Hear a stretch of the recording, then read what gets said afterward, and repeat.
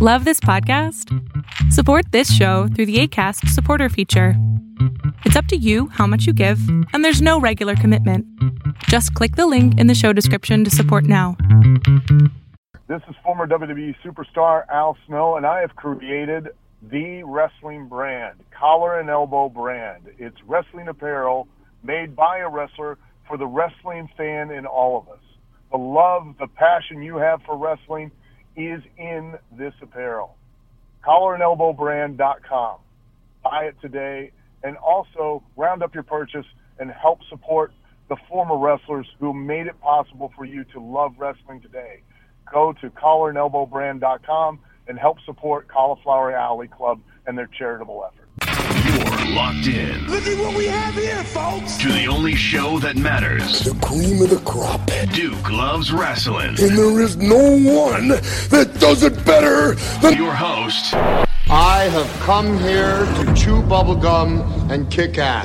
The Duke. And I'm all out of bubblegum.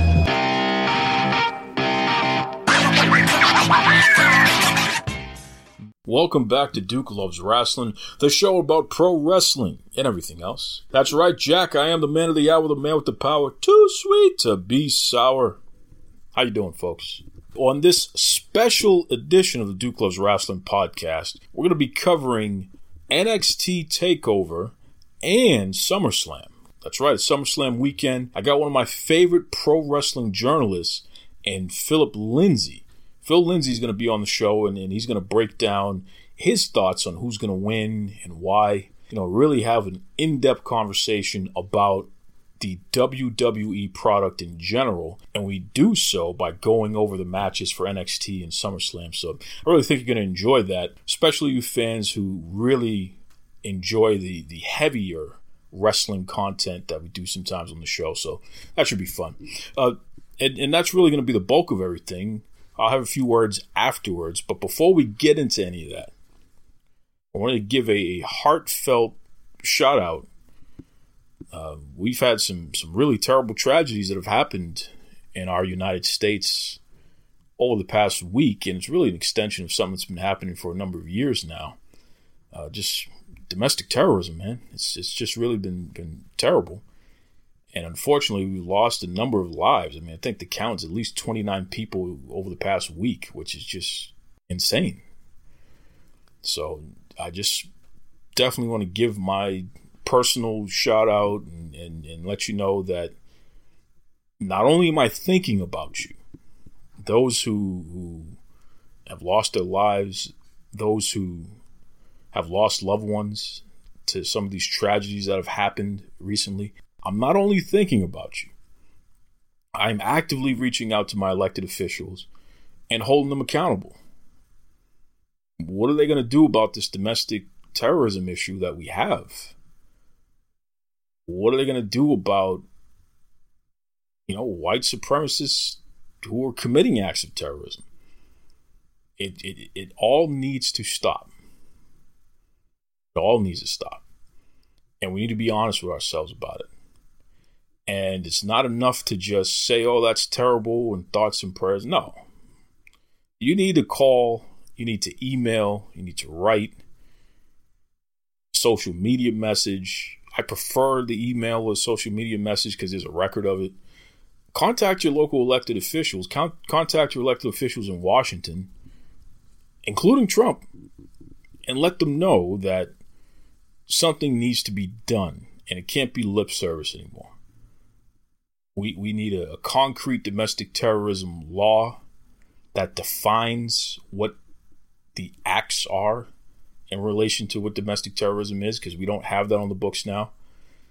People can say that they investigate, they're going to treat it like a domestic terrorism investigation, but there's no one act that you can point to say that's domestic terrorism. Unfortunately, the law is not defined that way.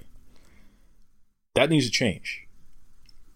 When people are going out committing mass murders and attempted murders, it is what it is, especially when they have these manifestos and things like that. Contact your local elected officials. It's not enough to talk about it. Thoughts and prayers are not getting us anywhere.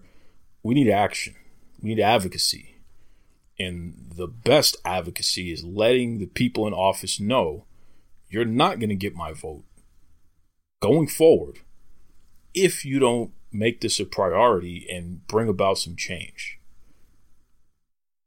And I don't have all the answers of what change looks like, but I can tell you that starting with the law, we need to define domestic terrorism and arm our judicial branch with enough to charge and convict those who are committing these mass murders, especially in the name of whatever supremacy or religion or whatever it is, that nationalism, whatever they're using as an excuse for this nonsense here. Okay? This is bigger than pro wrestling, folks. This is life. It affects us all. Those are my words on that. And like I said, I'm not going to spend too much time on too many other things. We're going to get straight to the SummerSlam and NXT TakeOver review with Phil Lindsay. And then after that, I'm going to have a few more thoughts. But enjoy. So like I said, folks, I mean, it's SummerSlam weekend, one of the most exciting periods on the wrestling calendar. And I figure, let me get somebody that really knows what they're talking about, that's really deep into covering pro wrestling and knows what's going on, especially with the WWE product today. And who better than the man from Daily DDT, from Bell to Bells, a guy who's been a freelancer, whose work I've been very impressed with and appreciated for a couple of years here. The one, the only, Mr. Phil Lindsay. How are you, Phil? I'm good. I'm great. How are you? Very well, very well. It's funny, Phil, when I think back to SummerSlam, which, it's one of the big four pay-per-views on the WWE calendar. Most years previously, the build has felt more spectacular. There's been more anticipation and what have you. I don't feel that way this year, although I do feel like we're still going to get a solid in-ring quality match pay-per-view. When I say that, what comes to your mind? What's your impression on the build? Well, I just think it's because there are more pay-per-views than there used to be. So it's like you're jumping from one event to the next so quick. So you have stuff that you had to build for Extreme Rules, right? And then you're like jumping immediately into SummerSlam. It's like there's not much space for storylines to breathe anymore. That's an interesting assessment. Do you think that hurts or helps, possibly not even affect, the overall experience for the fan base? I think it kind of hurts it because, if you look at stuff coming in the TakeOver for this weekend, a lot of that stuff has had a lot of room because the last TakeOver was, 2 months ago, I think? So you had a lot of stuff to build on in between there, and it doesn't feel as rushed.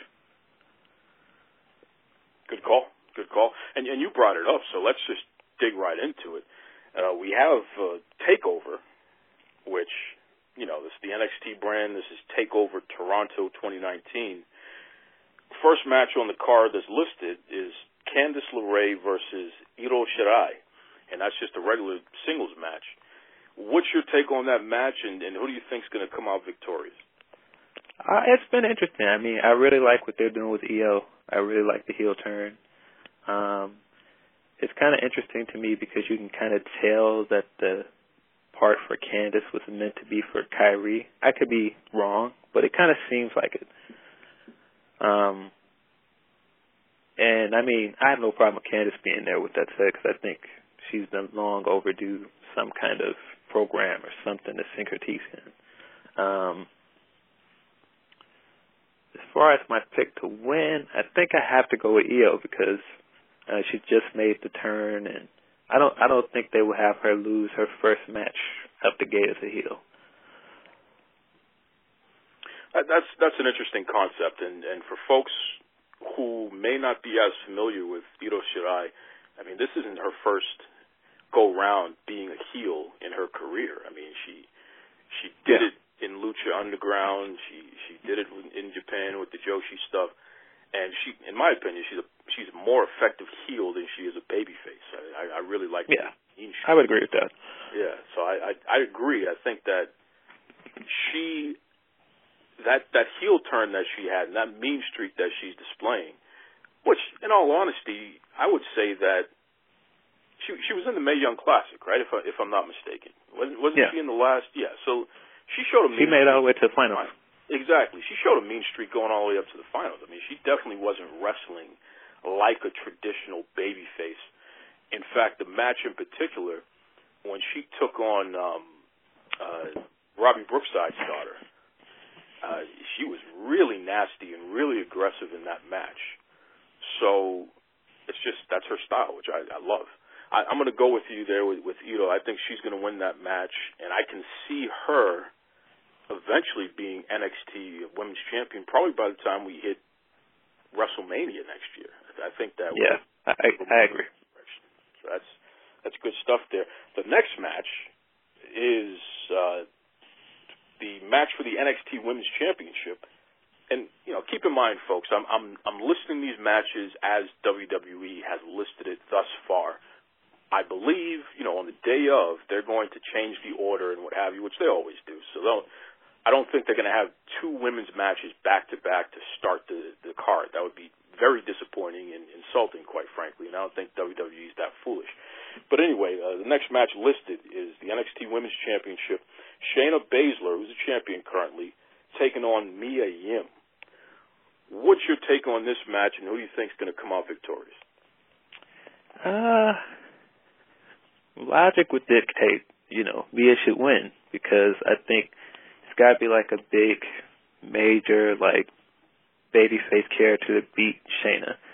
But I'm not sure if it's going to be Mia Yim. I kind of feel like Shayna's going to retain.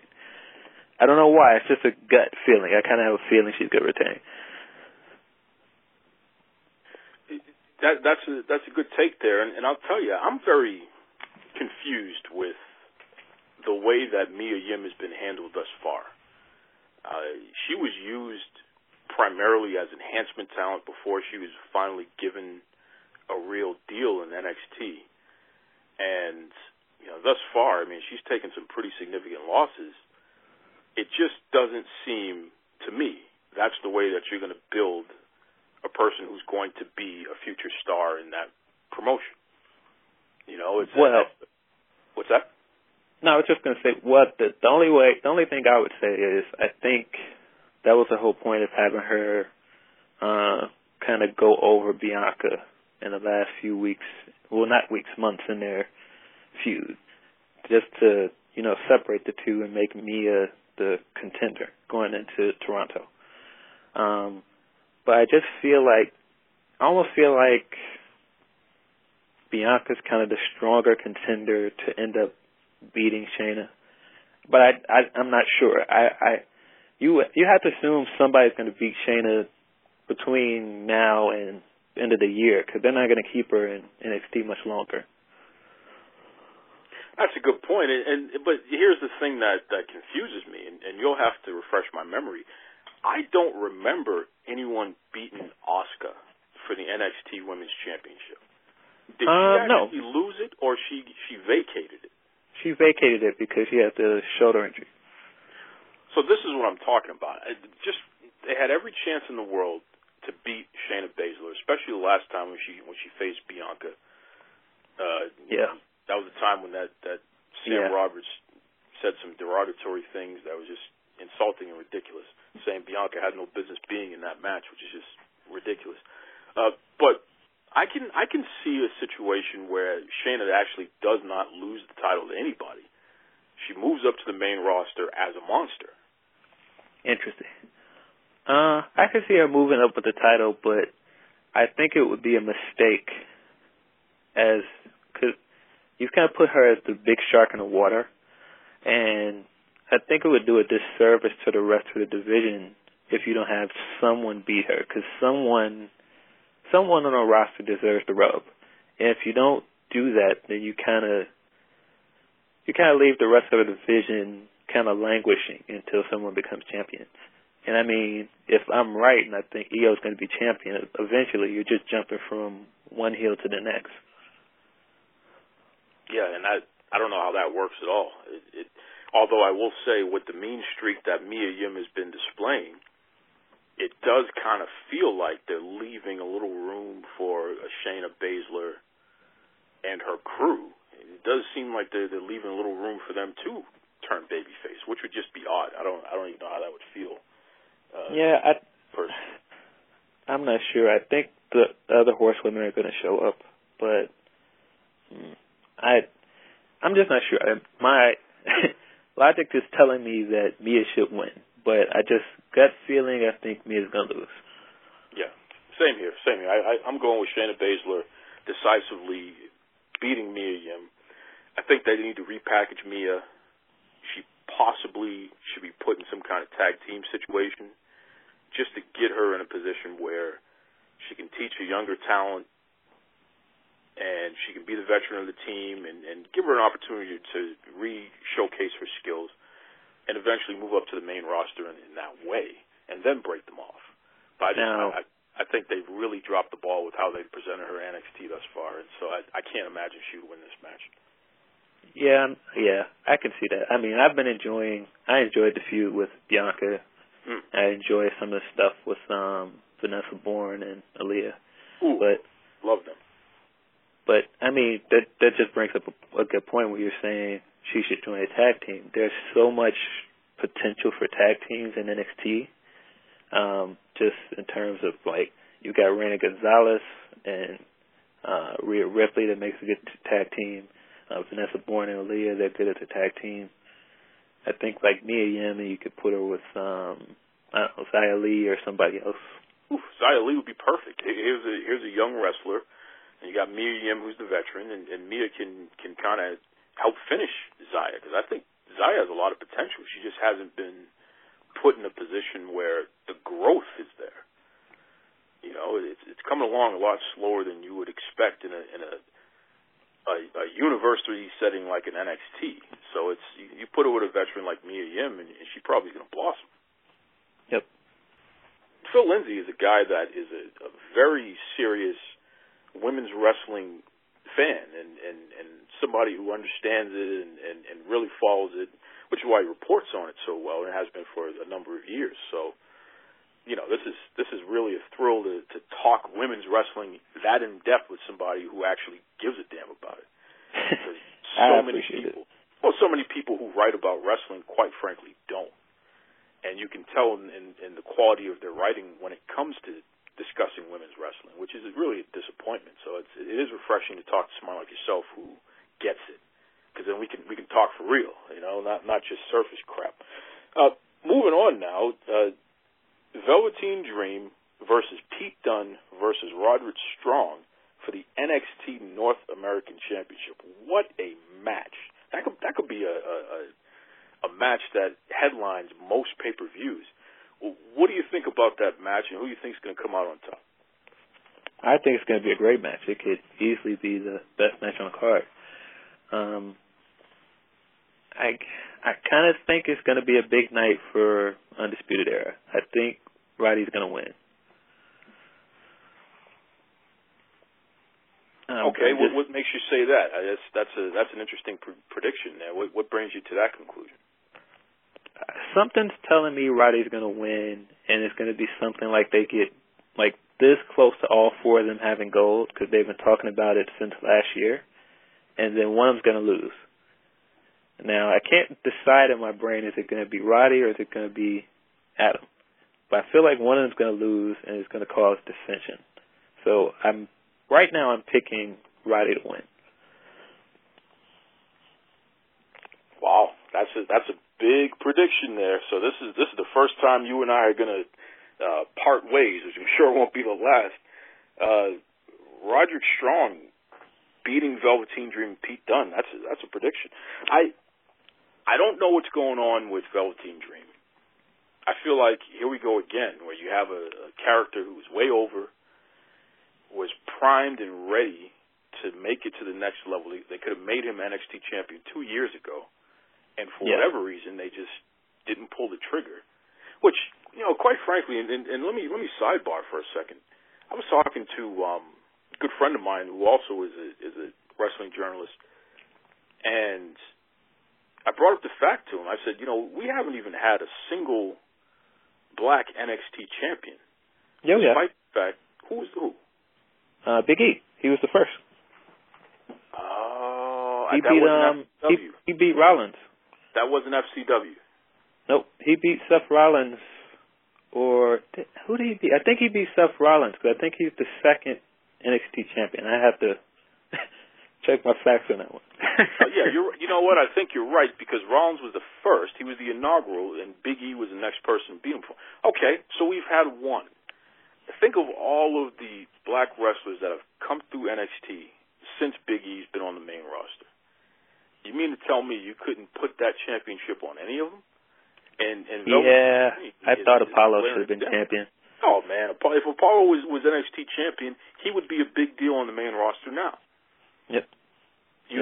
You present people who you want to be stars as important.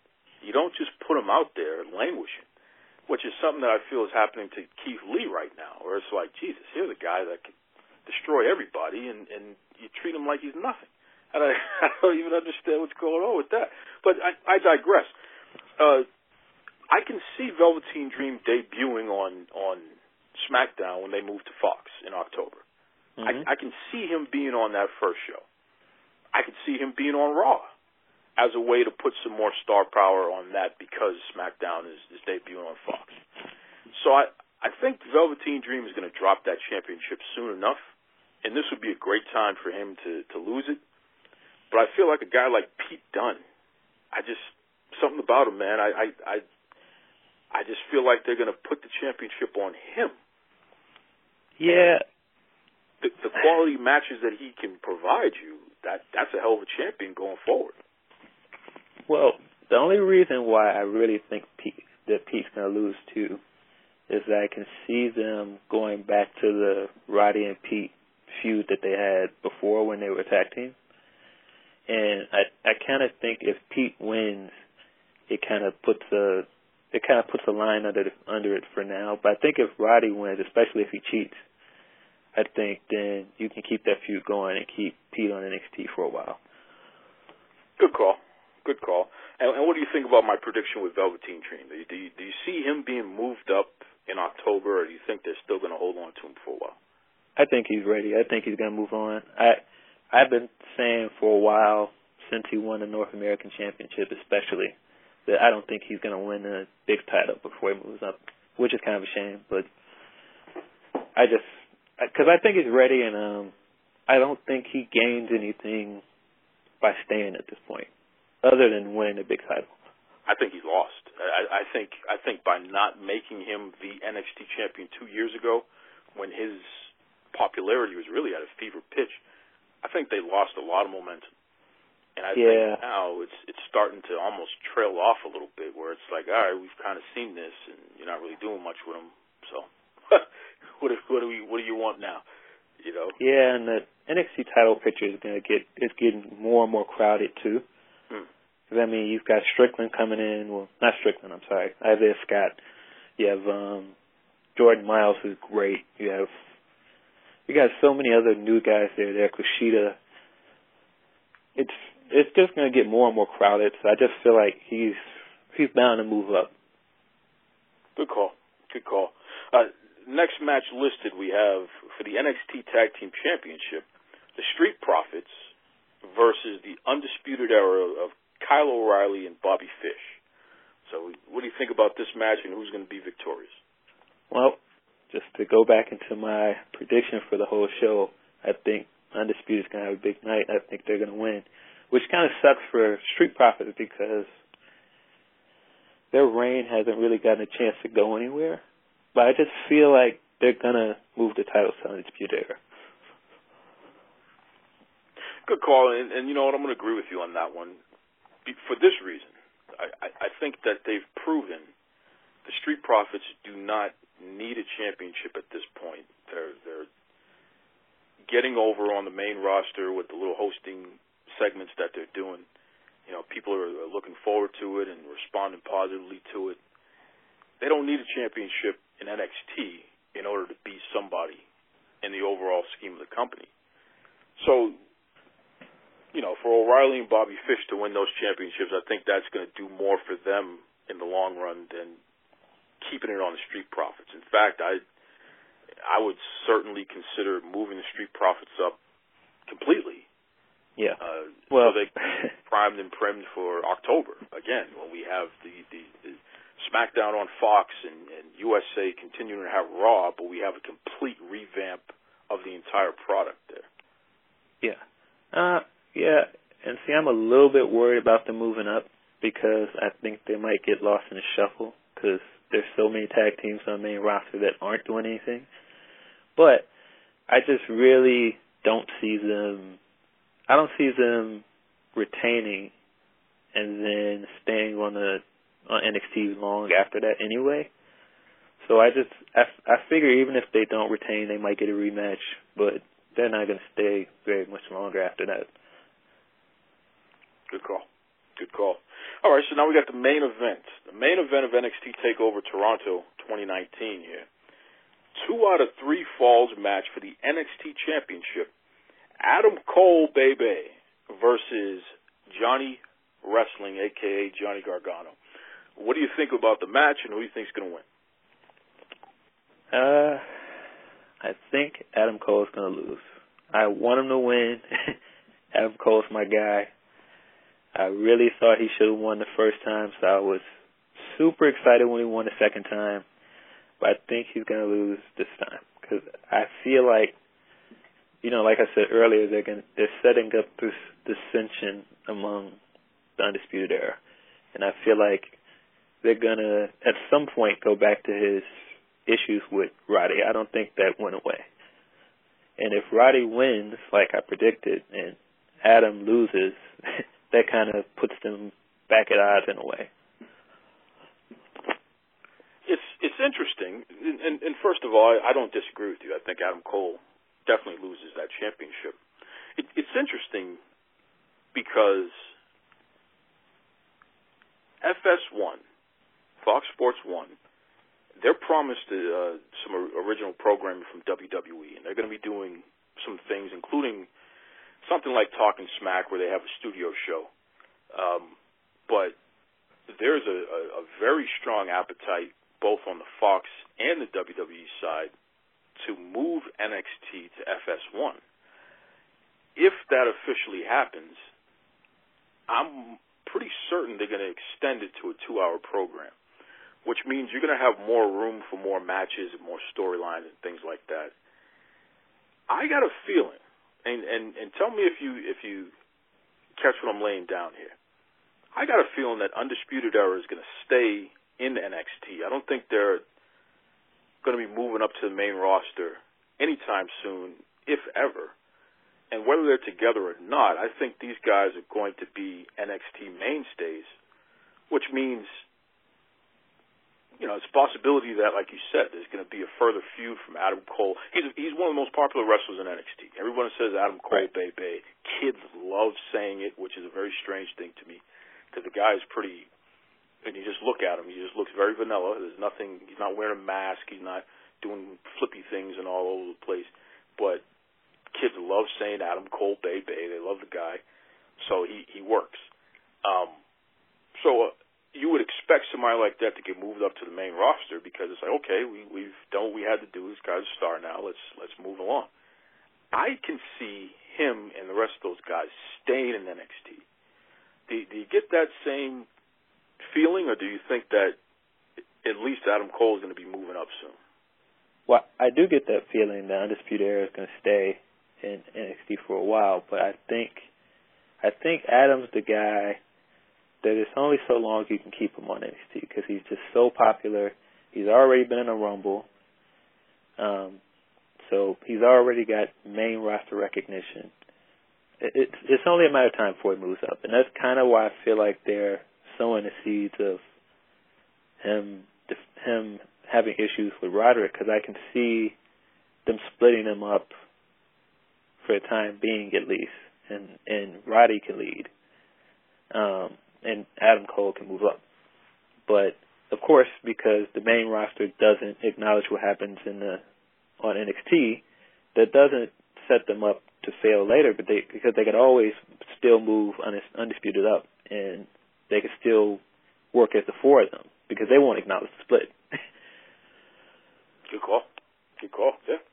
Yeah, and you know what? You're probably a lot closer to what's going to happen than I am. I'm doing my fantasy booking thing, but you're following along based on what's being presented to you, and what you say there's a lot more logic to that. So, tip my hat to it. Now, folks, that was the NXT TakeOver card. Let's move up to SummerSlam, the official main card, which is happening this Sunday on the WWE Network. Again, we're talking to wrestling journalist Phil Lindsay, and you know this guy's been giving us some solid takes here. Let's start with the first listed match, Phil. We have a singles match for the WWE Cruiserweight Championship. Drew Gulak, who's the current champion, versus Oney Lorcan. What do you think about this match, and who's going to win?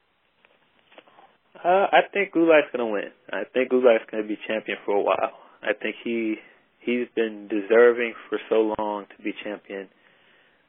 He got so many people over that were champion before him, and I think he's possibly one of the best wrestlers on the brand. I think he's going to hold the title for a while. You know what's interesting about Drew Gulak? First of all, I agree with you. I can't see Oney Lorcan beating him, and I don't think that. I mean, Oney would be an interesting champion. He's a better tag team wrestler, in my opinion, than a singles wrestler. And shout out, he's a Boston guy, just like I am. Drew Gulak is kind of in the Natty Neidhart spot, where he's a wrestler coach. Brian Kendrick, same situation. People who, behind the scenes, they're doing a lot of training and a lot of in-the-ring stuff with some of the younger stars and helping them hone their craft. And like you said, I think that putting the championship on him was more of a doing him a solid, like saying, listen, Drew, you didn't have to sit here and do what you've been doing, busting your butt at the Performance Center, helping to train people. Some of the wrestlers who've been injured, who are coming back, he's been in the ring helping them out. In fact, I think he was one of the people who was helping out Batista get ready for his match with Triple H at WrestleMania, which is an interesting factoid that a lot of folks may not know. Yeah, but, he trained with everybody, didn't he? He trained with Sasha for a little bit. He absolutely. trained with Finn Balor, I think. Well, his brother was an Olympic caliber wrestler. Yeah. And I think it's just in their blood. It's something that they do, both Drew and his brother. And as a result, WWE realized, hey, we can do a lot more with this guy. You know what I mean? Like it's instead of just being a superstar, he's a damn coach who can be out there coaching. So it just takes it to the next level. So I agree. I think he's going to keep the championship, and they're going to continue to build somebody up who he's been working with, who will eventually defeat him. And it will probably won't happen before WrestleMania, to be honest. No, I think he's going to hold the title well into the next year. Good stuff. Next match we have Charlotte Flair versus Trish Stratus. Okay, so we have the Hall of Famer taking on, who pound for pound many folks consider the best women's wrestler in the world. What's your take on this match, and who do you think is going to win? Yeah, this is clearly going to be Sasha. I can't see Trish coming back for a final match and beating supposedly the best wrestler of this generation. I just can't see it. Now, you see what you just did there? You said it's going to be Sasha. When this match was Charlotte versus Trish. Charlotte. No, sorry. Don't be sorry. And I know why you said it. You think it's going to be Sasha. We all miss Sasha. We all miss Sasha Banks, number one. And number two, the one match that Trish Stratus begged for. She begged the WWE, if I'm going to come back and do anything, the one person I want to work with. I don't want to work with Alexa Bliss right away. I don't want to work with Charlotte right away. I want to work with the person that my daughter looks up to, Sasha Banks. That's what Trish Stratus told them. That was supposed to, and I think this match was really supposed to be that. But unfortunately, it's just not going to work out that way. It's Charlotte instead. They really dropped the ball with this.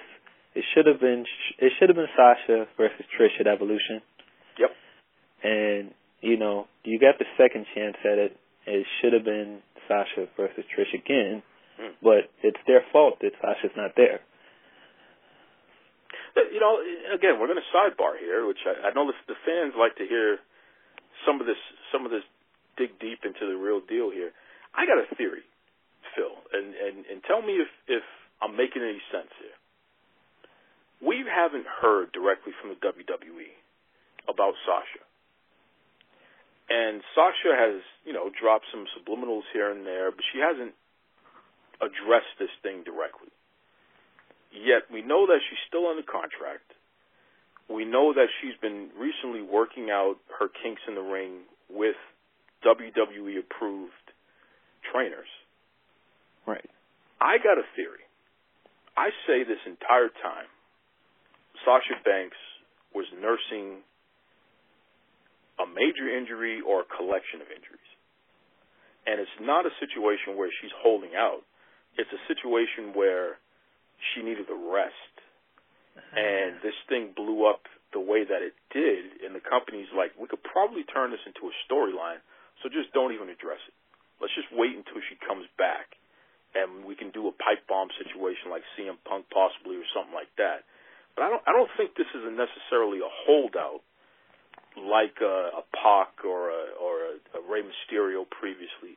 I think this is an injury. What do you think? If you're right, and this is an injury, it's genius on both theirs and Sasha's side, because they're working it magnificently.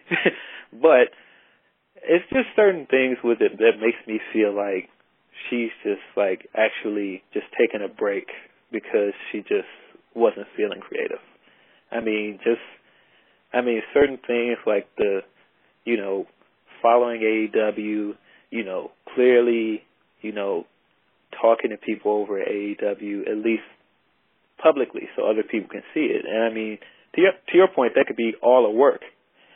But I'm not sure if I believe that. I kind of feel she just got burnt out. And I think she's just taking a break. And that doesn't mean she might not be back, but it just feels like she's taking a break. Sure. And it's not as if she could ever go to AEW anytime soon. She still has years on her contract. And I don't know how long her contract is. I believe she still has 2 years, but not only that, because she hasn't been active for so long, the contract is frozen. So all this time that she's been off, so she's been off since WrestleMania, that time is added on to the contract whenever it resumes. So unless AEW were to buy the contract out, which that never happens, she can't go anywhere, at least not in the United States, without getting sued. Right. And that's why I say I feel like she's just taking a break. And I don't think, you take Meltzer and some of these other guys with a grain of salt, but I don't think so many people would have been reporting just the way she left and just how abrupt it was if it was an injury. I feel like there's at least some other story behind that we don't know about. It could be anything. I'm not saying that it's definitely, the story that was going around that she didn't want to take the loss for Alexa. I think that's what was going on. It was the Iconics. They were saying she wanted to drop the titles to the Iconics.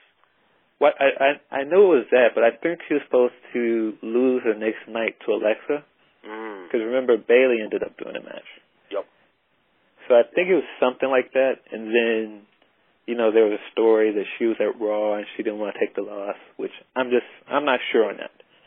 But it seems like there's something between Sunday and the Raw after Mania that happened, and she just took off.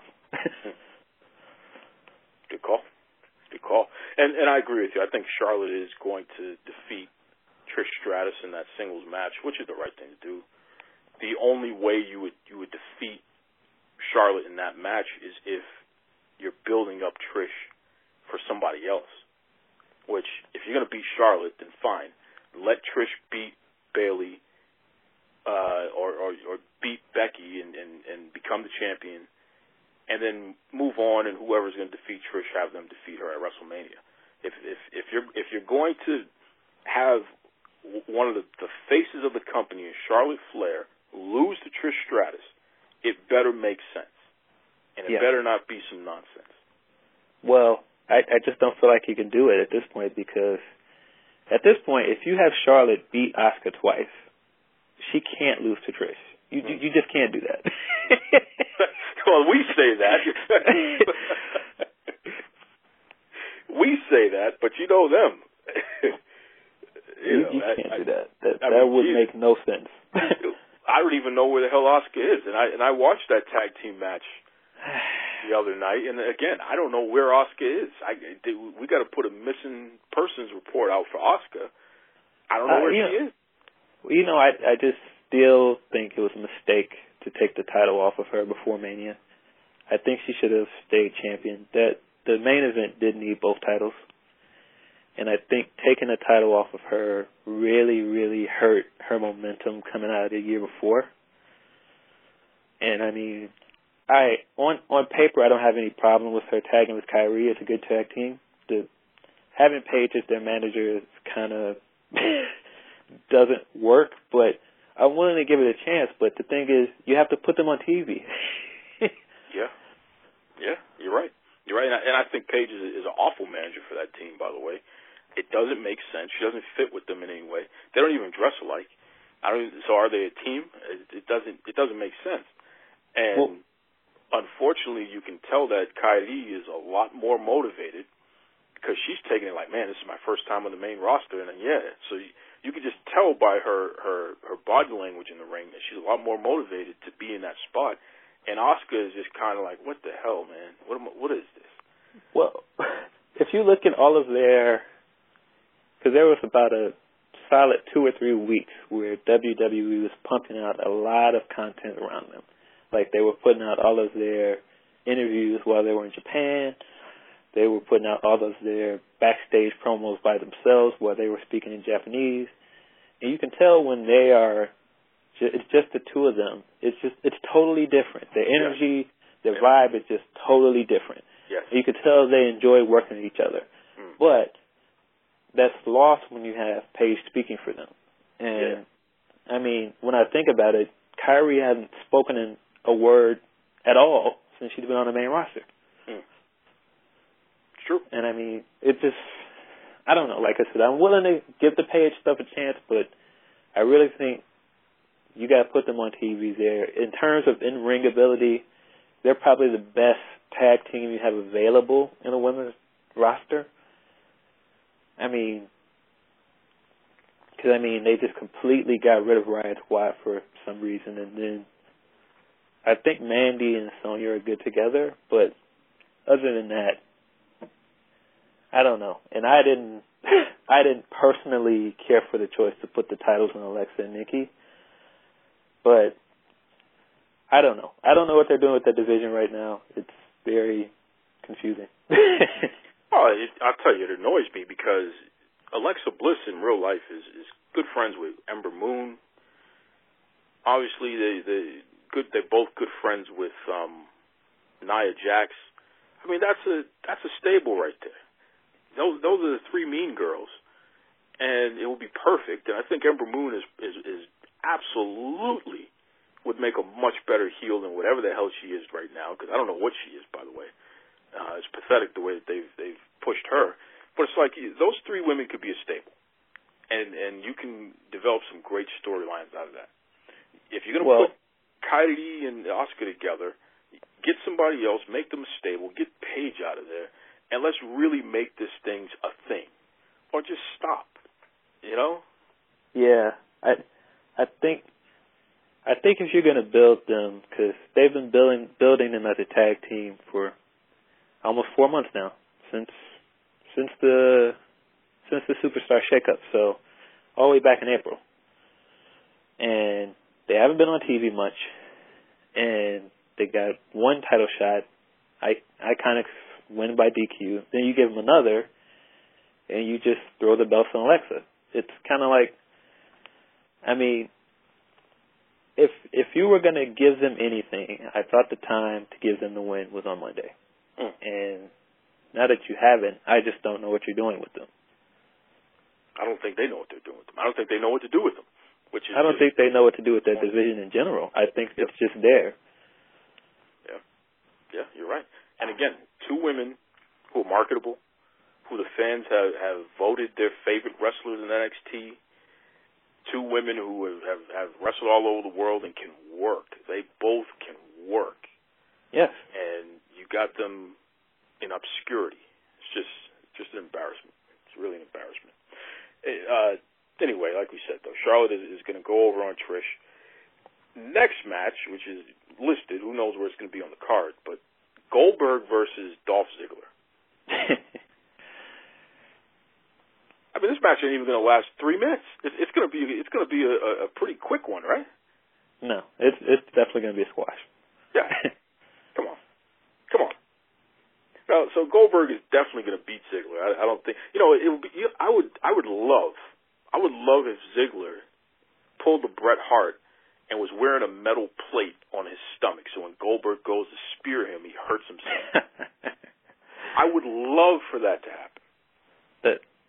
The only outcome at this point out of that would make this good is if somehow, we get Ziggler wins by DQ because someone interrupts and jumps Goldberg. Matt Riddle. Yeah, that would be great. But other than that, this is going to be a squash. It's going to be by the numbers. Spear, jackhammer, good night. Somebody told Dolph Ziggler years ago, stop taking bumps the way he's taking bumps because he's making other people look too good. And if you bump the way that you're always just going to be that guy. You're going to be the guy used to get other people over as opposed to being the guy. And, Ziggler expressed that he didn't necessarily believe in that, and he's doing what he's doing. And to his credit, I mean, he's maintained a job in the company for over a decade, I believe. I think he's been there as long as Kofi, which would be about 10, 11 years. But nonetheless, it sure as hell has come true. Like he is just somebody to get other people over. He is not the superstar, ever. Mm-hmm. And it just is going to break my heart to see him lose to Goldberg quick. But that's the only logical thing to do, like you said, unless somebody's going to interfere. Yeah, and the question I have is, once you do that, what do you do with Dolph from there? Yeah. There's no bringing him back from that. You had him take a squash last month to Kevin, and now you're talking about squashing him again at another pay-per-view consecutively. So where do you take Dolph from there? I mean, at this point, he's got to just be happy to have a job with the way they're treating him. Because I know if he went anywhere, he'd probably be the top star in the company. Anywhere else. Yeah, great wrestler, really good promo guy. Yeah. Still in great shape, looks great. Yeah. It doesn't make any sense. He could run his own stable and be the guy. He could be the top guy in the Bullet Club, and it would make sense. Put him in Japan right now, he'd be the head of the Bullet Club. Yeah, you could put him in another promotion and he'd do great. Absolutely. So it's too bad, but hey, he has a job, he's making his money, so what can you say to that? Next match, United States Championship, AJ Styles versus Ricochet. So what do you think about this match and who do you think is going to come out on top?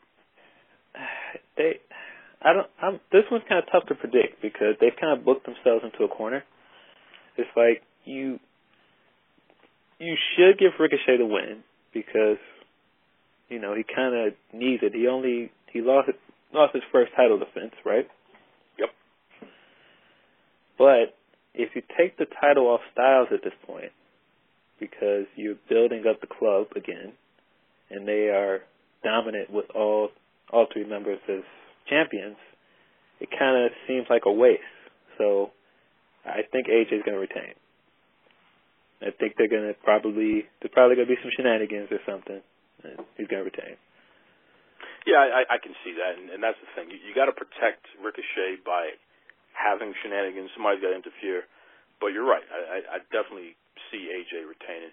And I just want to say, I give a lot of credit to Ricochet for making the transition from being the flippy move mania, ridiculous guy that he was on the indies to he's still doing flippy moves, but he's doing it at the right time in his matches now, and he's working a much safer style in WWE, which is going to extend his career for a much longer period of time. Thank goodness.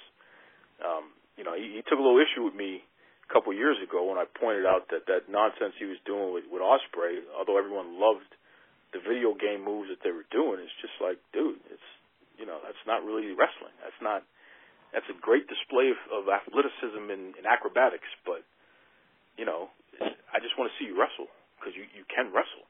He got a little upset with me over that, but it's ironic that he's a big star in WWE and he's wrestling. So, I mean, the thing is, I understood some people's gripe with the Ospreay matches, but I enjoyed them for what they were. I think it's a way to enjoy, like, the spot-heavy matches, too. But, I mean, just in terms of what he's doing now, somebody sat down with him clearly at NXT and just slowed down what he was doing. Because, I mean, he still is doing a lot of the big spots, but he's just doing everything at a slower pace. So, I mean, and actually thinking of it, just going back to what we were talking about earlier, I think he definitely should have been one of those guys that stayed down in NXT and became champion. Absolutely. 100%. 100%. And you know something? He would have been better off for it. Because I don't buy him being WWE champ or Universal champ anytime soon. That's a 2 or 3 year project at least, and you're really going to have to build the hell out of that. Yeah, and see, that's what sucks about me thinking AJ is going to retain, because he's a mid-card title guy at the moment. So if he's not U.S. champion, I don't know what you do unless you just continue the feud with AJ for the next few months. I don't know. Well, I think it was interesting that they plugged him in with New Day the other day, where they had a 6-man tag, and he was one of the partners for Big E and Xavier Woods. That was kind of a strange pairing, but it worked. Yeah. Do you continue to do something like that? I'm not against it because it worked. It worked for me. It worked. It works, but see, I'm not sure if they're going to keep doing the wild card stuff. They're saying that they're going to stop by the time October comes. So I don't know. Good stuff. All right, so the next match we got Finn Balor versus Bray Wyatt. This is Bray Wyatt's official return to in-ring competition that's not on a house show. Who do you think is going to win? I think it's definitely going to be Bray. I think they are clearly behind the Fiend character right now. They're doing a great job building him as a big threat. So I think he's definitely going to be Finn. I think not only should Bray win this match, but he's got to take Finn Balor out so Balor can get that time off that he's requested. But it also gives him a chance to get some time off and come back repackaged, refreshed. Right. So you really got to beat the heck out of him. Like you got to leave him laying. Maybe they should stretcher Balor out. I can see that. It could be a situation where the match never actually happens. Yeah. Where you take him out before the bell rings. Yeah, I could see that, or like a DQ finish. I could see that. Which protects Balor, protects Bray, and it continues to give us something to be distracted by with the development of Bray's new character while Balor can go away. Yep. So that's interesting. And I'll just say, Balor is one of the most protected wrestlers that we've seen in years. If you really go back and you look at all of his matches, win or lose, DQ, whatever, you'll notice that there's a lot of protected finishes there. They very rarely cleanly have beaten Balor since he's been on the main roster. Yeah. That's why I was kind of surprised he didn't keep the IC belt longer. But I guess it has something to do with him taking the time off. Which he's earned it. He needs it. Yeah, that's the only thing I can see. And, I mean, I like Shinsuke as IC champion. He's definitely one of those guys they should be doing more with. So, I don't know. Finn just feels like he's missing something. I think he does need to go away for a while and just let them repackage him. Because great wrestler, clearly over, but it just something's just been missing ever since he came back and he didn't regain the Universal title. He just seems like he's just there. Oh, and I think it was a mistake putting AJ as head of the club when it should have been Balor as head of the club, and just let him be the guy that runs the stable, who runs his mouth, and he's a smaller guy, and he can act like he's a jerk and all that other good stuff, and you protect him, and that's a credible thing. Again, he's another one who would make a much better heel, which would then force him to become a babyface because he'd be a cool heel. But it's like AJ Styles doesn't need the club. Finn Balor definitely does. Well, it's yes and no, because I feel like AJ needed something after he left SmackDown too, because he kind of got into a rut where he was getting very boring as a face. And so if you're not going to make him the big title of your brand, because they clearly were making Seth the title holder of the brand at the time, you got to do something else with him. So I understood making him a heel again. If you're going to make him a heel again, you might as well give him the club back. But in terms of Finn, I feel like Finn, they kind of got scared because he's so over as a face, they were afraid to lose what they had already gained with him. But I feel like it wouldn't hurt him any to turn heel because he's kind of like Adam Cole, and he's so cool that you want to root for him regardless. So, I don't know. I feel like it's only a matter of time before he goes heel. Good call. Which he'll be much better off for it. And by the way, you just made me realize Shinsuke Nakamura is not even on this card yet. Yeah. And maybe they'll do a pre-show match, which is just an embarrassment to the Intercontinental Championship. Boy, just talk about drop the ball. Yeah, I thought the Ali match was going to happen, but it sounds like it got cut. I'm not sure if it's happening. I think Ali might be injured again. Is he? I think that may be why. I think that sucks. Something happened to him over the past week that pretty much scratched that match. Yeah. But, I mean, you got to do something with Shinsuke as IC champion. There's so many guys you can pair him with that would get good matches. You could pair him with Aleister Black. You could pair him with tons of guys on that roster. I mean, Sami Zayn even. Tons of guys you can put him with. Oh, I'll tell you what you shouldn't do. You shouldn't take that championship off of him for at least a year. Let that man bring credibility back to that championship and just have great matches. I mean, that's kind of his mark on New Japan, is that he was the IC champion for a while. He really brought prestige to that belt before guys like Naito, what Naito's doing now. And I mean, I guess you could kind of make the case that Takahashi was like second in terms of like most famous IC champions over there. But yeah, I see no reason why you can't make Shinsuke one of like the most notable IC champions. It just doesn't make sense if they take that belt off him anytime soon, because you have a person who could be the biggest star in the company, or at least one of the top 5, and you don't know. That's crazy. Yeah, he could have been champion by now. I don't know why they didn't pull the trigger on that. Well, because they think everybody has to speak perfect English. And it's like, I don't give a damn if I never hear Shinsuke Nakamura say another word. When that bell rings, give me a break. Nobody's better. Come on. Yeah, I think he should have won it after Royal Rumble. He should have won it at Mania, because he was super hot at the time, super popular. That was the time to make him champion. Agreed. Next up, we have Kevin Owens versus the best in the world, Shane McMahon. And this is if Owens loses, he's forced to quit the WWE. Who wins? I think Kevin Owens is going to win. I think Shane's going to go away for a while after this, which is really needed for his character because he's gotten really overbearing.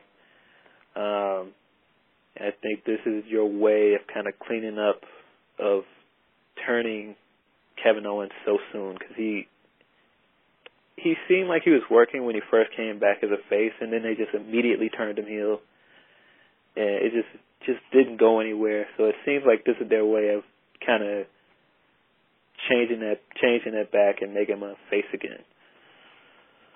Good call.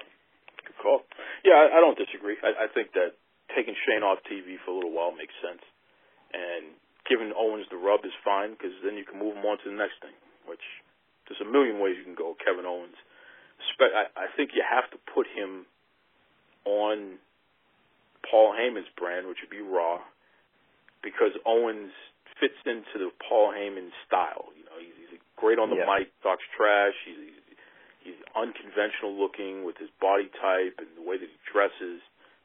Paul Heyman can do everything with a guy like that. So you know, he could be the next Sandman. Kevin Owens, it doesn't have to be that character, but just become iconic like that if you allow Paul Heyman to do what he needs to do with him. Yeah, I can see that. And I mean, I'm not sure where do you go with Kevin Owens after this, is what I keep thinking, because he's clearly going to be one of the biggest faces on the brand, but you're not going to put him against Kofi again. So where do you go? You're not going to put him in the mid card after that brand. I mean, after that program, you got to do something big with him. So I'm not sure what. Maybe he feuds with AJ again. I can see that. You know, if he and AJ go at it again, which we're going to get great matches. At the very least, we're going to get great matches. Yeah, I thought they took the U.S. Championship off KO too soon when he was doing the whole Face of America thing. I thought they had something good going there, and they just kind of stopped. It was weird.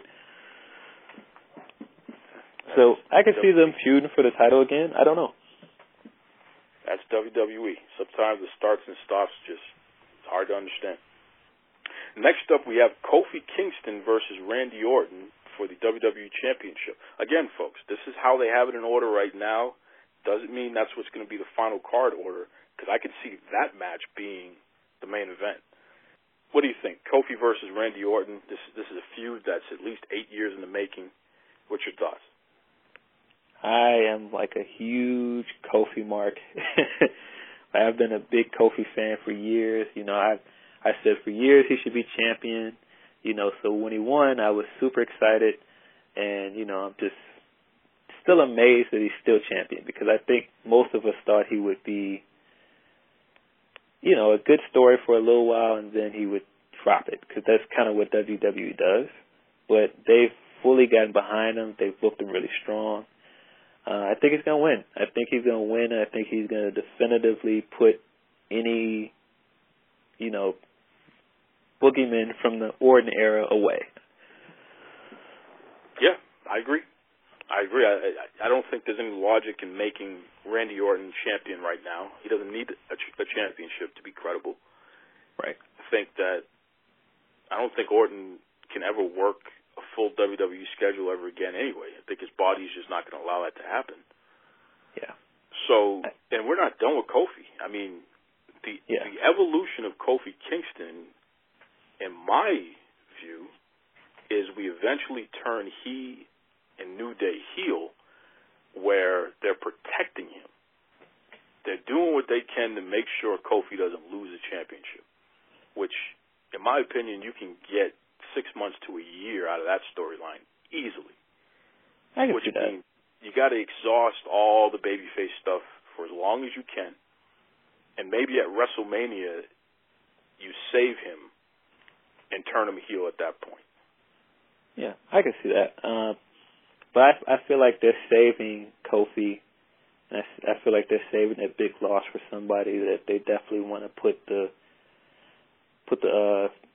company behind. Like, I could see what you're saying if he turns heel, and I could see them having Roman be the one to beat him. Yeah.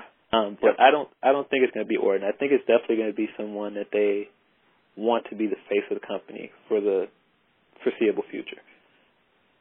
And you know something, maybe it's a situation where you turn him heel in October. You know, maybe it's one of those deals where on either Raw or SmackDown, it's an unscheduled match. You just make it happen where it's Kofi versus Roman, and then Kofi's about to lose, and then New Day interferes, and boom, there it is. That's going to be tough, man. It's going to be tough to get Kofi booed for a while. I think you're going to have to build on that one for a while, because I know there are people that are getting tired of his reign. I see people saying that sometimes, but I don't even think those people would boo him. I think those people are just saying they are kind of done with his reign. I think if you're going to get heat on him the way that you want for Roman, I think you're going to have to build that one out for a while. What if Kofi and New Day are responsible for what's been happening to Roman? That whole storyline is weird. I love it. I'm telling you right now, Phil Lindsay, I love that storyline. I love how ridiculous it is. I love how Roman was thugging and bugging on Murphy the other night. I love the whole thing. I think it's so silly, it's good. This is 1990s WWE right here. So, do you think we're done with obviously, if you're saying that you think it could be Kofi and New Day, you don't believe that it's Rowan and Daniel Bryan then? I think that makes too much sense.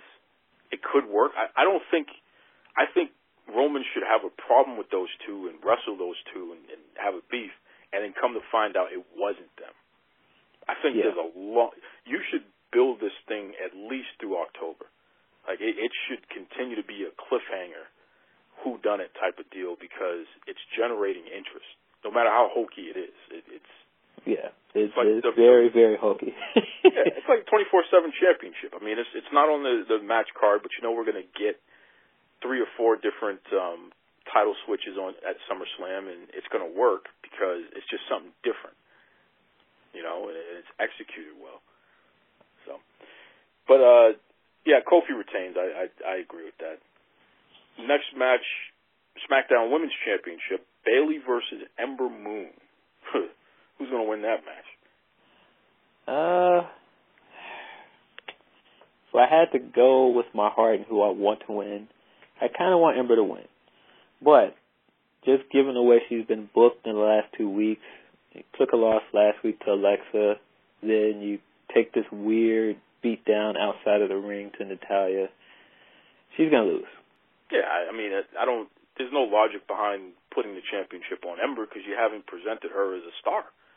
No. You presented her as nothing over the past couple of months. Like, she literally has no steam behind her. I don't even know how she has the match at SummerSlam of all places. Yeah, you know, I liked the idea of Bayley versus Ember because it's going to be a good match. But I felt like Ember should have at least won like a number 1 contenders match or something. Sure. Something to earn the match. And once they didn't do that, then they did that weird storyline where she came out and eclipsed Bayley and then eclipsed Charlotte. I don't know. It just didn't make her look good. And I don't know. So I think she's going to lose. And I'm not sure where do you go from there. Maybe she turns at the end. I don't know. I mean, Ember Moon in my opinion, is a natural heel. And I know that's probably going to piss a lot of people off that I'm saying that, but I truly feel that way. And when you listen to her talk about her life story and some of the challenges that she's had to deal with, bullying and some of these other things, I think that there's a lot of, I need to pay everybody back who's ever hurt me.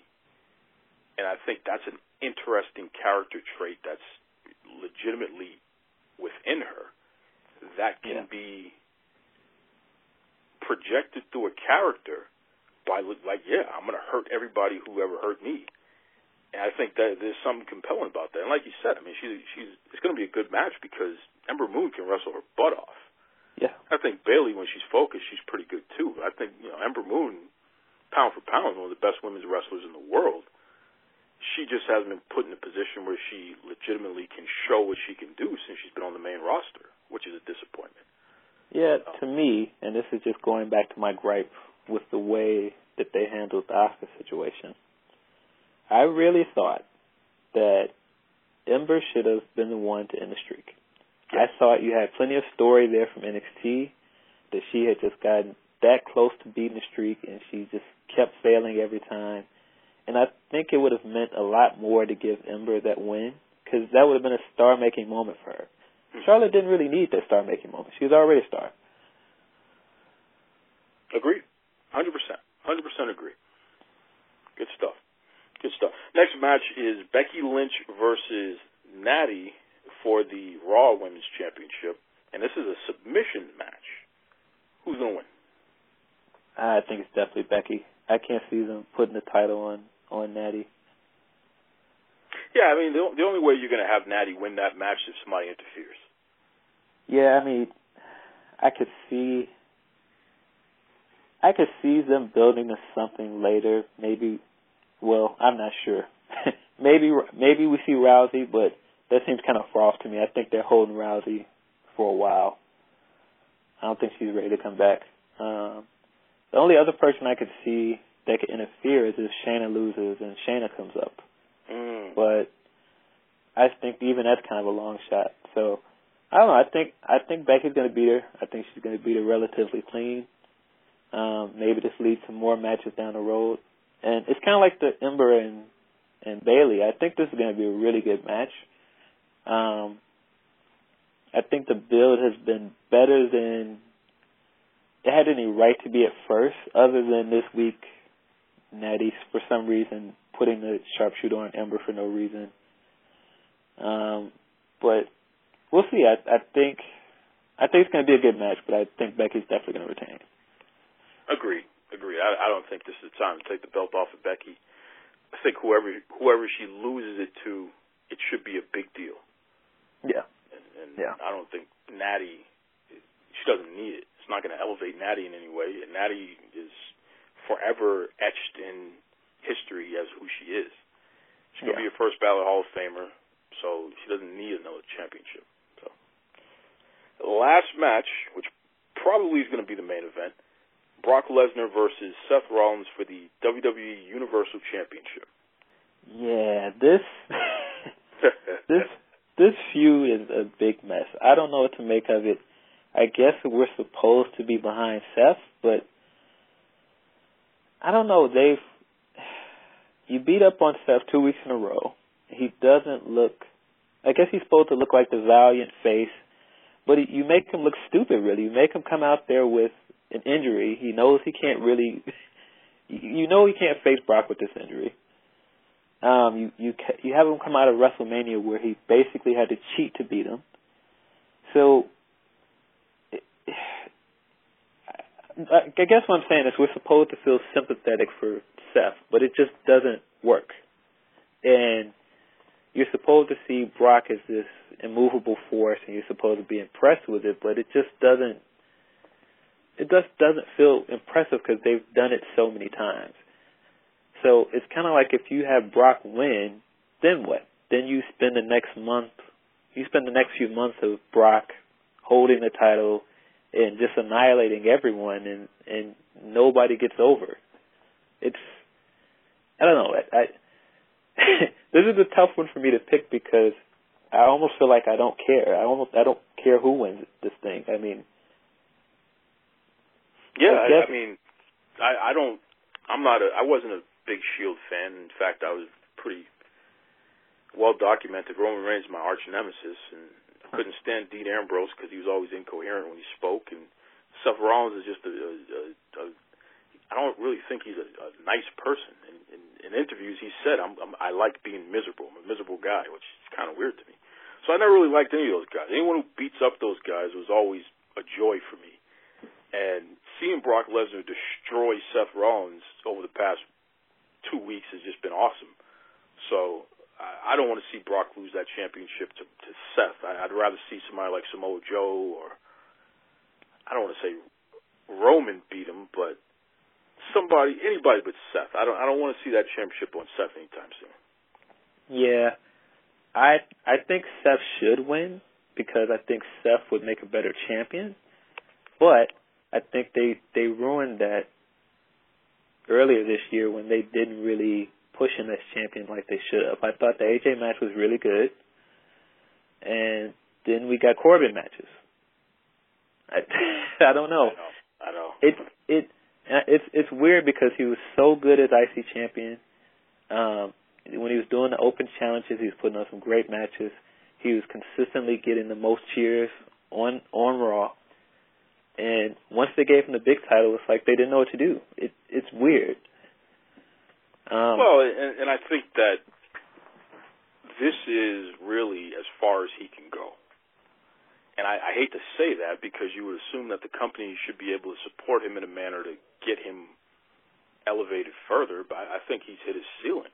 A guy like Roman Reigns is a likable person, and I don't like him personally because, you know, I like to go against the grain anyway, but Roman's a likable person. His ceiling is the sky because outside of everything else, he's likable. I don't really feel like Seth Rollins is likable. I feel like Seth Rollins is tolerated because he's a pretty good in-ring competitor, but there's really not much more about him that somebody who's never seen him before can instantly say, oh, yeah, I like that guy.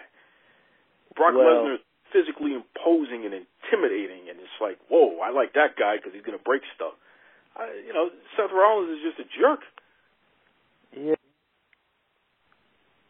And I mean, I agree to a degree, but I don't know if I would say this is a ceiling because he's a world championship guy. I think he definitely can hold a world championship for a while, but you just have to book it right. You have to book him kind of like they booked Brett when he was champion for a while, which is basically how they're booking Kofi, where he's just like a gutsy face champion. I think that would work with Seth, but you got to have the right competitors for him to go against. You got to have the right guys to make him look great.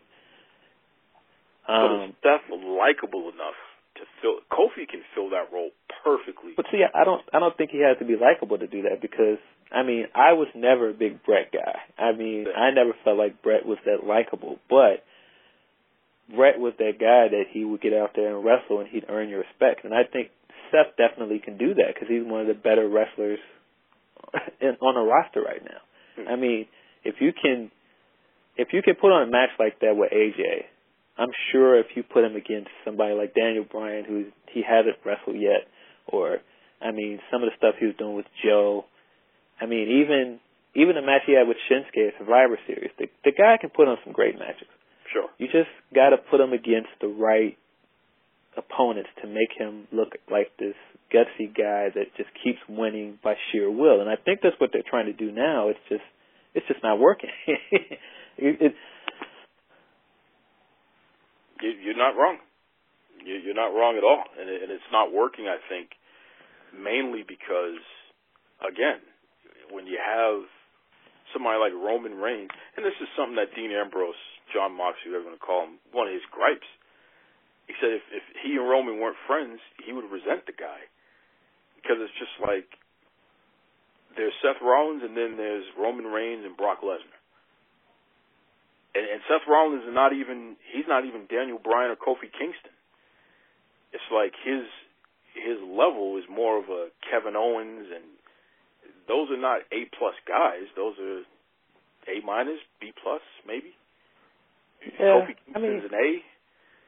Brock Lesnar is a mega star, and Roman Reigns is a mega star, and John Cena is a mega star.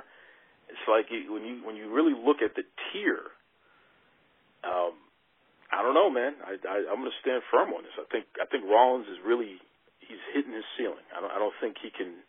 You can put the belt on him, but he's never going to be Roman Reigns. Well, of course not. I don't think he's going to be like in terms of guys like if you had to make the analogy. You know, he's not going to be your Rock or Austin where he can just carry the company to the future. I don't see that. I think that's who he wants to be, but I don't see that.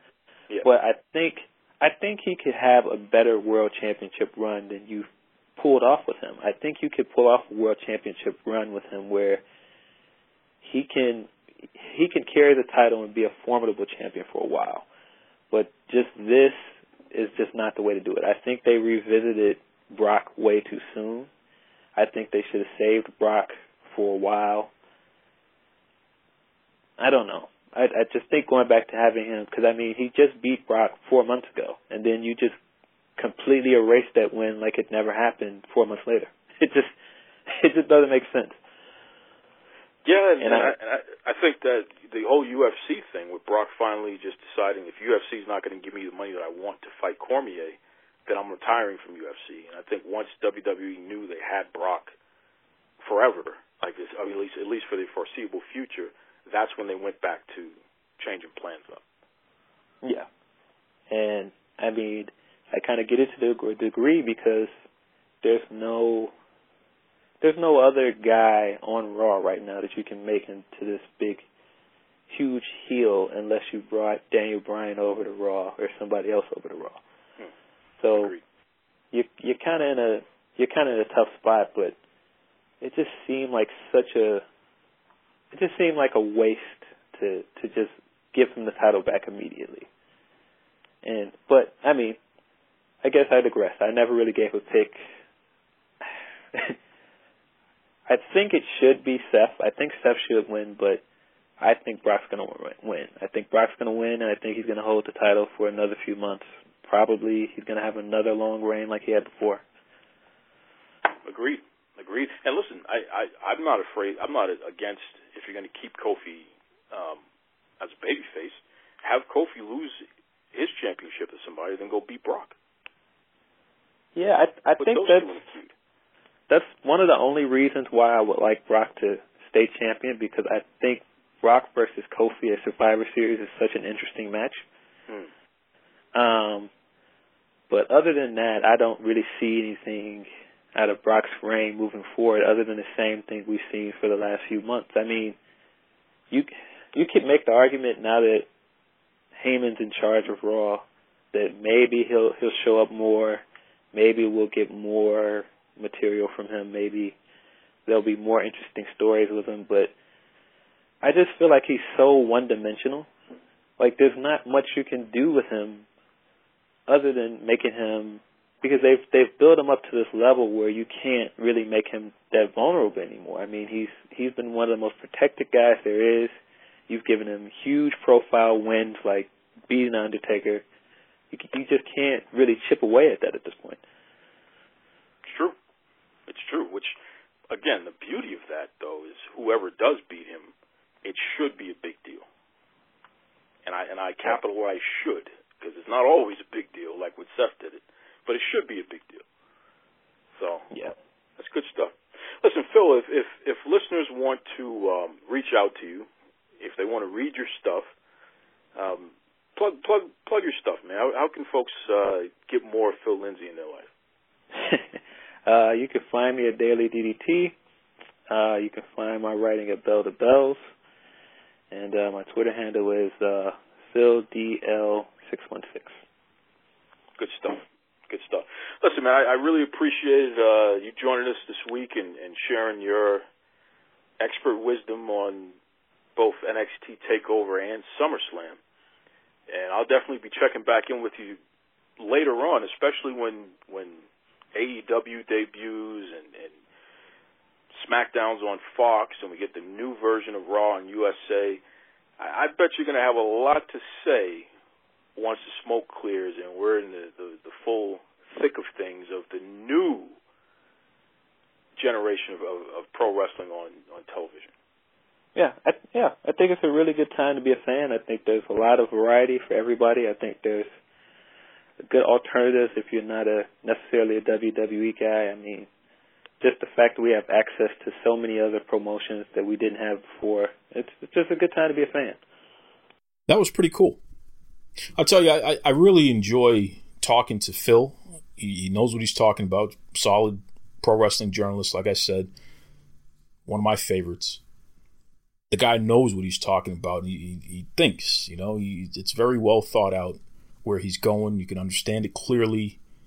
Just cool guy. Real cool guy. So I appreciate Phil joining us this week. Listen, I want to give a couple of shout outs actually. I want to start first with AEW. I've been holding them accountable a lot lately on everything. But I will hold them accountable on something that is extremely positive. And it's the fact that Jazz, okay, this is a pro wrestling legend, Jazz. She's going to be part of their Battle Royal. There's a women's Battle Royal is going to be happening, and she's going to be part of it at their next pay-per-view. So that's pretty awesome. Now, Jazz has had a hell of a career, and she has bled, sweat, and paid the price of a wrestling lifetime. She is truly one of the living legends in pro wrestling. So to honor her by allowing her to be in the Battle Royal, and she's going to be on pay-per-view, it's just tremendous. I mean, her career spans 20 years, 20 plus years, tremendous. So I'm very grateful and happy for that. Disappointed in the WWE. They haven't called her to do any of these reunions or things like that. She should be in the Hall of Fame, to be honest. But classy move by AEW, and I appreciate that. That's good stuff. It's good stuff. I also want to give a shout out to my friends out there and at High Brew Coffee. You know, you've heard me talk about them a lot recently, and I gotta have one of these folks come on the show and talk about the product. It's a really good product. I enjoy drinking it myself. It's delicious. And somebody else who enjoys drinking it so much that they became an investor, pop superstar Shakira. That's right, Shakira. My hips don't lie. She is an investor in High Brew Coffee. Somebody put her in her dressing room at one of her events, and she enjoyed the taste of the product so much, and you know their story, and the fact that they donate some of their proceeds to where they get their coffee beans in Colombia and what have you. Just really interesting stuff there. So shout out to High Brew Coffee and shout out to Shakira. That's a great relationship that is developing there, and good to see. Good to see. I also just want to touch upon something real quick. My man Tony Maglio, you know, he interviewed one of the top executives over at Fox Television, and he asked this guy some pretty tough questions, direct questions. And it's funny because it's stuff that we've talked about on this show. He asked him directly if the WWE, regardless of the ratings, if they were going to remain on regular Fox broadcasting for the entire 5 years of their contract with Fox, when SmackDown Live starts in October going forward. And the executive said, yeah. As like, you know, of course they're going to, I'm paraphrasing, but of course they're going to stick around. Yeah. 5 years. This nonsense that some of these pro wrestling experts have been pushing, saying, you know, if WWE doesn't pull a 3.0 rating, then Fox is going to move them or they might cancel them and all this other garbage. I've done everything that I can to kind of chip away at that and question that garbage because it was never attributed to any named sources. It was always sources say. Well, you can't get a better source than the guy that's in charge of programming for Fox. And when he says they're going to have a full court press, full push on WWE programming with SmackDown, they're going to treat the WWE the way that they treated the NFL when Fox initially acquired the rights to air NFL games. They're going to put the whole machine behind them, man. Then it starts to make me wonder about some of these folks who are quoting, quote unquote, sources say. Give me a break. WWE SmackDown is being treated like the crown jewel of Fox programming. And I can say that confidently because in addition to what the man said in the interview, if you look at the latest graphic for Fox programming, at least the sports division, Roman Reigns is in the center of the photo, surrounded by somebody from the Yankees and somebody from the Cowboys, and it's just a beautiful photo where you have all these sports stars, and then you have Roman Reigns in the middle, which signifies this is the centerpiece of what we're doing here. There's nothing to worry about in terms of WWE SmackDown being on Fox. It is going to be a match made in heaven. They're not going to have to worry about, the ratings. None of that crap. They're not having any difficulty selling ad space. There's no problems there. And for anyone who's ever speculated or claimed that sources say, I just don't believe you. And it comes back to what I've been saying all along. You don't even have the decency to do what Tony Maglio of The Wrap did, which is reach out to the Fox executive and secure the interview and ask the tough questions and get the right answers there. You didn't have the decency to do that. But sources say, and I will call him out by name again, Dave Meltzer. I don't believe you're being truthful. I think you need to go back to those sources who say and ask them why they're lying to you. If you have any sources. A 3.0, where did you even get that from? Considering the fact that ratings aren't the most accurate measure of fan interaction with any brand in 2019. It barely scratches the surface. But sources say, right? A 3.0. You don't know what you're talking about. Now, my guy Tony Maglio, TV editor of The Wrap, covers the TV industry. He's not a wrestling guy. The TV industry guy who's a wrestling fan. So he starts putting in some wrestling content because he can cover it from the perspective of the TV industry, which quite frankly, nobody else is doing. There's literally nobody else doing that right now. And he's getting answers. Now, Dave Meltzer and everybody else, there's some of you out there, I'll call you out by name. I think WrestleZone is a joke right now because they're recycling news. And that disappoints me. Because I've been a fan of WrestleZone. But that website is recycling news. Crap about what Dave Meltzer said on his podcast or in his newsletter. But you're not verifying anything. You're not going out there and doing the legwork for the most part. That's not journalism. That's garbage. Pure garbage. We got to hold these folks accountable, man. That's why I respect a guy like Phil Lindsay, because he's going out there doing the work. Creating original stories, original content, giving analysis on things. Reaching out to folks, getting information. A guy like Tony Maglio gets off his butt. He goes, secures the interview with the executive from Fox. There doesn't need to be any speculation. Just ask him directly what the heck's going on with the relationship with WWE.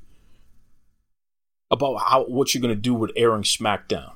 About the ratings. Does that really matter? About the fact that if the ratings aren't so great, are you going to be dropping the programming, or are you going to move it over to FS1 or something like that? The guy said, no, I'm not doing that. It's going to stay on Fox. See, Tony Maglio went out there and got the information. That's sources say to Dave Meltzer, whatever that means. We will elevate the discussion. And some of you out there are saying, hey, Duke, you're being very repetitive about this. Yeah, I'm being repetitive about it. I have to. Because the other side's being repetitive and still reporting the same garbage, and you guys are eating it up. I'm going to challenge that. Because it's not true. It's not true. And the executive from Fox proved it. Now, go ahead and say that what he's saying is not true, as if he wouldn't know any better. I guess Dave Meltzer knows better than the actual guy at Fox who's running the damn programming, who made the deal with WWE. Maybe Dave Meltzer knows better than he does, right? Or maybe little Johnny so-and-so over there on Twitter who thinks he knows what he's talking about. Fox cancels shows all the time, man. They're not going to put up with WWE's ratings the way they are. Yeah, I guess he knows better than Fox, right? Give me a break. We will elevate the conversation. That's what we're going to do. We're going to speak intelligently about this stuff. We're going to look at it from a perspective that makes sense in 2019. And then we're going to turn around to those who have been shoveling garbage to us, and we're going to ask them, why are you being dishonest? Why are you making up stuff? Why are you completely being dishonest about this? That's the way to go. When I ask you about AEW marketing themselves as if they're going to be diverse, but then the diversity is not really there. I mean, I'm going to go over the facts. This is what's being presented. This is what they claim. This is what they present. The two don't mix. Therefore, right? 1 + 1 = 2, right? Or if I say, WWE, they're not paying women equally. Well, we have access to who's getting paid what. This means a publicly traded company. We can look at the base contract that folks have. So we can clearly see that. It's clearly demonstrated. Right? There's no confusion about that. Right? That's facts. And it would be nice if some of the people who are supposed to be delivering us the news would have a little integrity and conduct themselves in a manner that makes sense. A guy like Tony Maglio goes out there, gets the information from the horse's mouth. I can only respect that. Now turn around and look at some of these other folks delivering us content about pro wrestling and ask yourself, out of all these claims that they're making about what's happening, how many of them are actually delivering the information from the source? Yeah. That's right. Listen, folks, SummerSlam. First of all, NXT is going to be on Saturday. I believe the show starts at 8 p.m. Eastern Standard Time, WWE Network. SummerSlam is going to start at 7 p.m. Eastern Standard Time, WWE Network. Of course, an hour before that, they'll probably have some kind of pre-show festivities. Keep an eye on Facebook. They do the watch-along type of deal there where WWE personalities, they like having a little house party, watching the pay-per-view and reacting to it. It's pretty cool. So for whatever reason, if you can't watch the pay-per-view on the network, you can at least watch the watch-along, and that's free. It's on Facebook. It's interesting to watch. I enjoy it. I know a guy like Peter Rosenberg, he complains about it. He says he doesn't like it. I enjoy it. Peter Rosenberg, because they don't use him anymore, he complained, well, it's like 10 people talking over each other. Have you ever been to a wrestling party, Peter Rosenberg? It's 10 people talking over each other. So what? That's what it is. It's not supposed to be perfect. It's supposed to be, a bunch of people in a room having drinks and eating and watching wrestling. That's the way it is. I digress. Be kind to yourselves. Be kind to others. Enjoy SummerSlam weekend, folks. We'll be back next week. We're going to cover the results and talk about some more top news. Till then, take it away, Tony Schiavone. Mr. Tony Schiavone, and we're desperately out of time on Duke Loves Wrestling.